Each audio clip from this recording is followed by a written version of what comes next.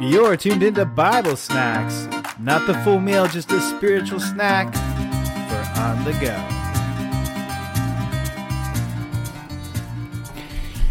So Bethany, I think people could easily judge you and they'd see that you have 3 kids and that you probably drive a minivan, but there's something else that you have in the garage.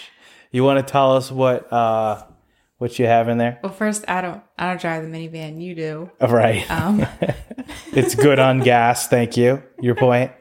Yeah, I do. I have a 1973 Ford Mustang Mach 1. A classic muscle car. And that got us talking about Sundays and how much we love seeing all the classic cars on Sundays. Because we love the classics. We got a little bit of old school in us. And this Sunday, the day was beautiful. So there were a lot of classic cars out. Saw some Power Wagons, some, we call them boats, right? That's huge right. Cadillacs and parade type cars. I think they're cool. So we started thinking about how is that like our worship? Do we have a classic car worship? Yeah, where we only take it out on Sundays. Yeah. Show it off. Show it off. Show it off. At Hey, church. look how good my worship is. Yeah. So actually, this has been a little bit of a thought for a while, and we started talking about worship, and it's like that's what connects. Yeah. Do we have a classic car worship where we only pull it out on Sundays at church, or is it our daily driver? Do we take it out every single day and worship God? It's our life. It's our lifestyle. Yeah, lifestyle. It's our minivan. It's our minivan. Yeah. You are minivan. That's another podcast. So the van man. Yeah, the worship is we'll say, hey, the worship service. Oh, I was going to the worship service, or it's on Sundays, or we'll say, hey, that was good worship, as if worship is a separate individual thing, Right? versus our life. Right. Yeah. I asked you actually this past week, we were talking about your message that you were going to be given on Sunday. And I said, how do you worship God? And everything that started to come to mind was acts of worship through music, through prayer, through Bible study, through going to church, meeting with a person or whatever. But you had a much deeper revelation about it than that in the following days. Yeah, which that's what I taught on Sunday. And that's really in the most simple sense that to worship God is to love God. Mm-hmm. And to love God, then we say, well, how do you love God? And it says, if you love God, you'll obey my commandments. And we say, well, what's the commandment? That if you love the Lord, the first and greatest commandment is to love the Lord your God with all your heart, soul, mind, and strength. So that's what our worship is loving God with all of us. And if we look at the Greek word for worship, it's proskuneo. And that means literally or figuratively to prostrate oneself, lay yourself down, bow down. That's the physical representation of it. But it also means like to pay homage to, which simply means a formal public acknowledgement of your allegiance. So, Right. as for me and my house, we will serve the Lord. Yeah, definitely. It reminds me of one of the earliest times that we have of worshiping Jesus in the Bible. That's right. And that's found in Matthew chapter 2. The 3 wise men were coming to meet Jesus, and it picks up in verse 10. When they saw the star, they rejoiced with exceeding great joy. And when they were come into the house, they saw the young child with Mary, his mother, and fell down and worshipped him. And when they had opened their treasures, they presented unto him gifts, gold, frankincense, and myrrh. And, we got to talking about how those gifts have more than just the physical meaning. We know, gold and frankincense, and then myrrh was a representation of his death to come.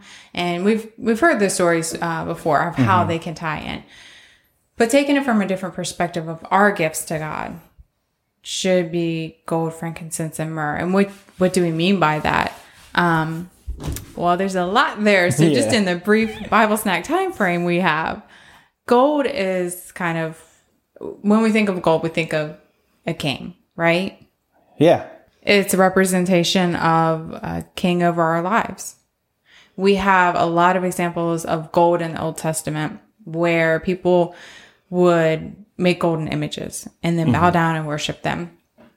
And then we see, obviously that was not a representation of God. That was not God Almighty. But if we say our gift is gold, we would be saying giving him kingship of our lives. The next being frankincense, and frankincense represents holiness. In your study, you were talking about earlier that it means morally blameless. Yeah, the frankincense was actually used in the most holy of holies as a sweet smelling fragrance unto the Lord, and it was to be put out, right before the Ark of the Testimony.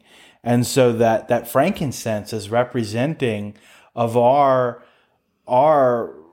worship to God in our service, in our testimony, in our life, that by the way we live, being holy, being righteous, that alone is a representation of our worship to God in that frankincense. Which is how you came to morally blameless. Well, yeah, actually, as we talked on Sunday, the definition of holy, that Greek word being hagios, actually has a three-pronged approach to it. So the definition of holy in the Bible, when it says like you shall be holy for I am holy, or in Romans 12 when it says to be holy and acceptable unto God, right. That word holy means three things. It means to be physically pure, morally blameless, and religiously consecrated or set apart. Right. So you talked about the gold, and the gold represents the physical part. Who's king in your heart?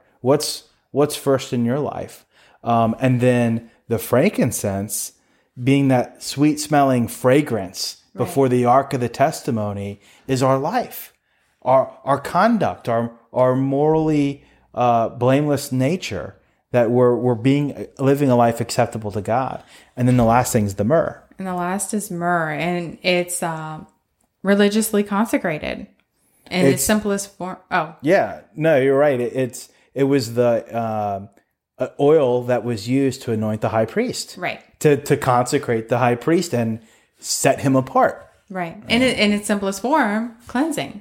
So these things right here that we have: gold, frankincense, and myrrh, king of our lives, holiness, morally blameless, and clean.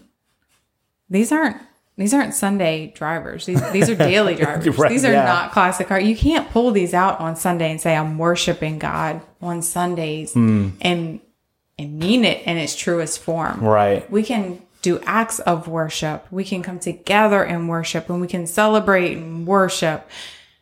But worship is way more than that. That is a daily driver. That is king of our lives. Yeah. Giving him the gold.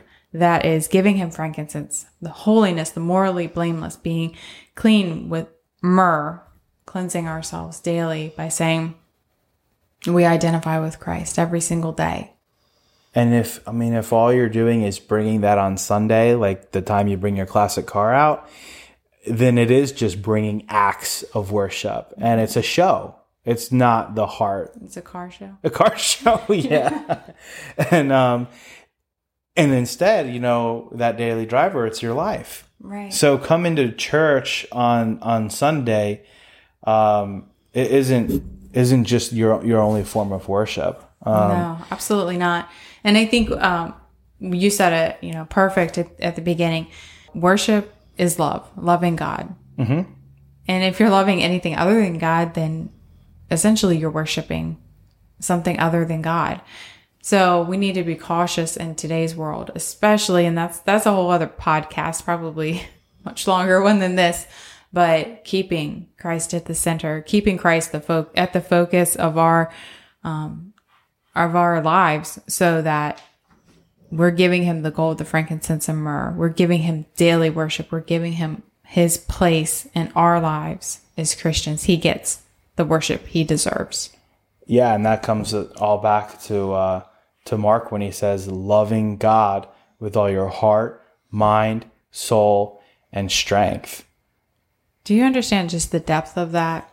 Like every time we hear it, it's almost one of those verses you can rattle off because it is well known. It is everything. It is so deep reaching. It is, and hopefully the example today can help bring greater light to that with the gold, frankincense, and myrrh. As we encourage our listeners to go and study that. That was Matthew chapter 2? Matthew chapter 2. Yeah. Mm-hmm. And to just look at that again and reflect on the deeper meaning behind the gold, the incense, and the myrrh, what that really meant and represented as bringing to worship Christ. You know, these three ingredients were the three main ingredients in the construction of the tabernacle given to Moses in Exodus 30. And they're the only three ingredients that were explicitly commanded in Scripture to be pure. God told Moses, bring pure gold.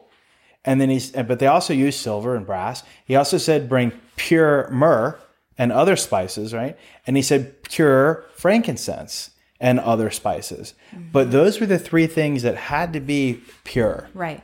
So there's no wavering here. This is 100% all in. This is my whole life. And I'm offering it to God as a pure form of worship, as Romans 12:1-2 says, presenting your bodies as a living sacrifice.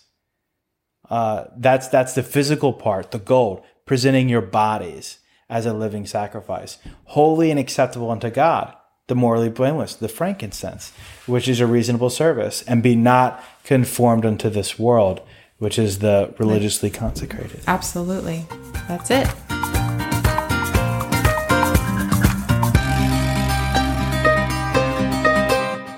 Myrrh.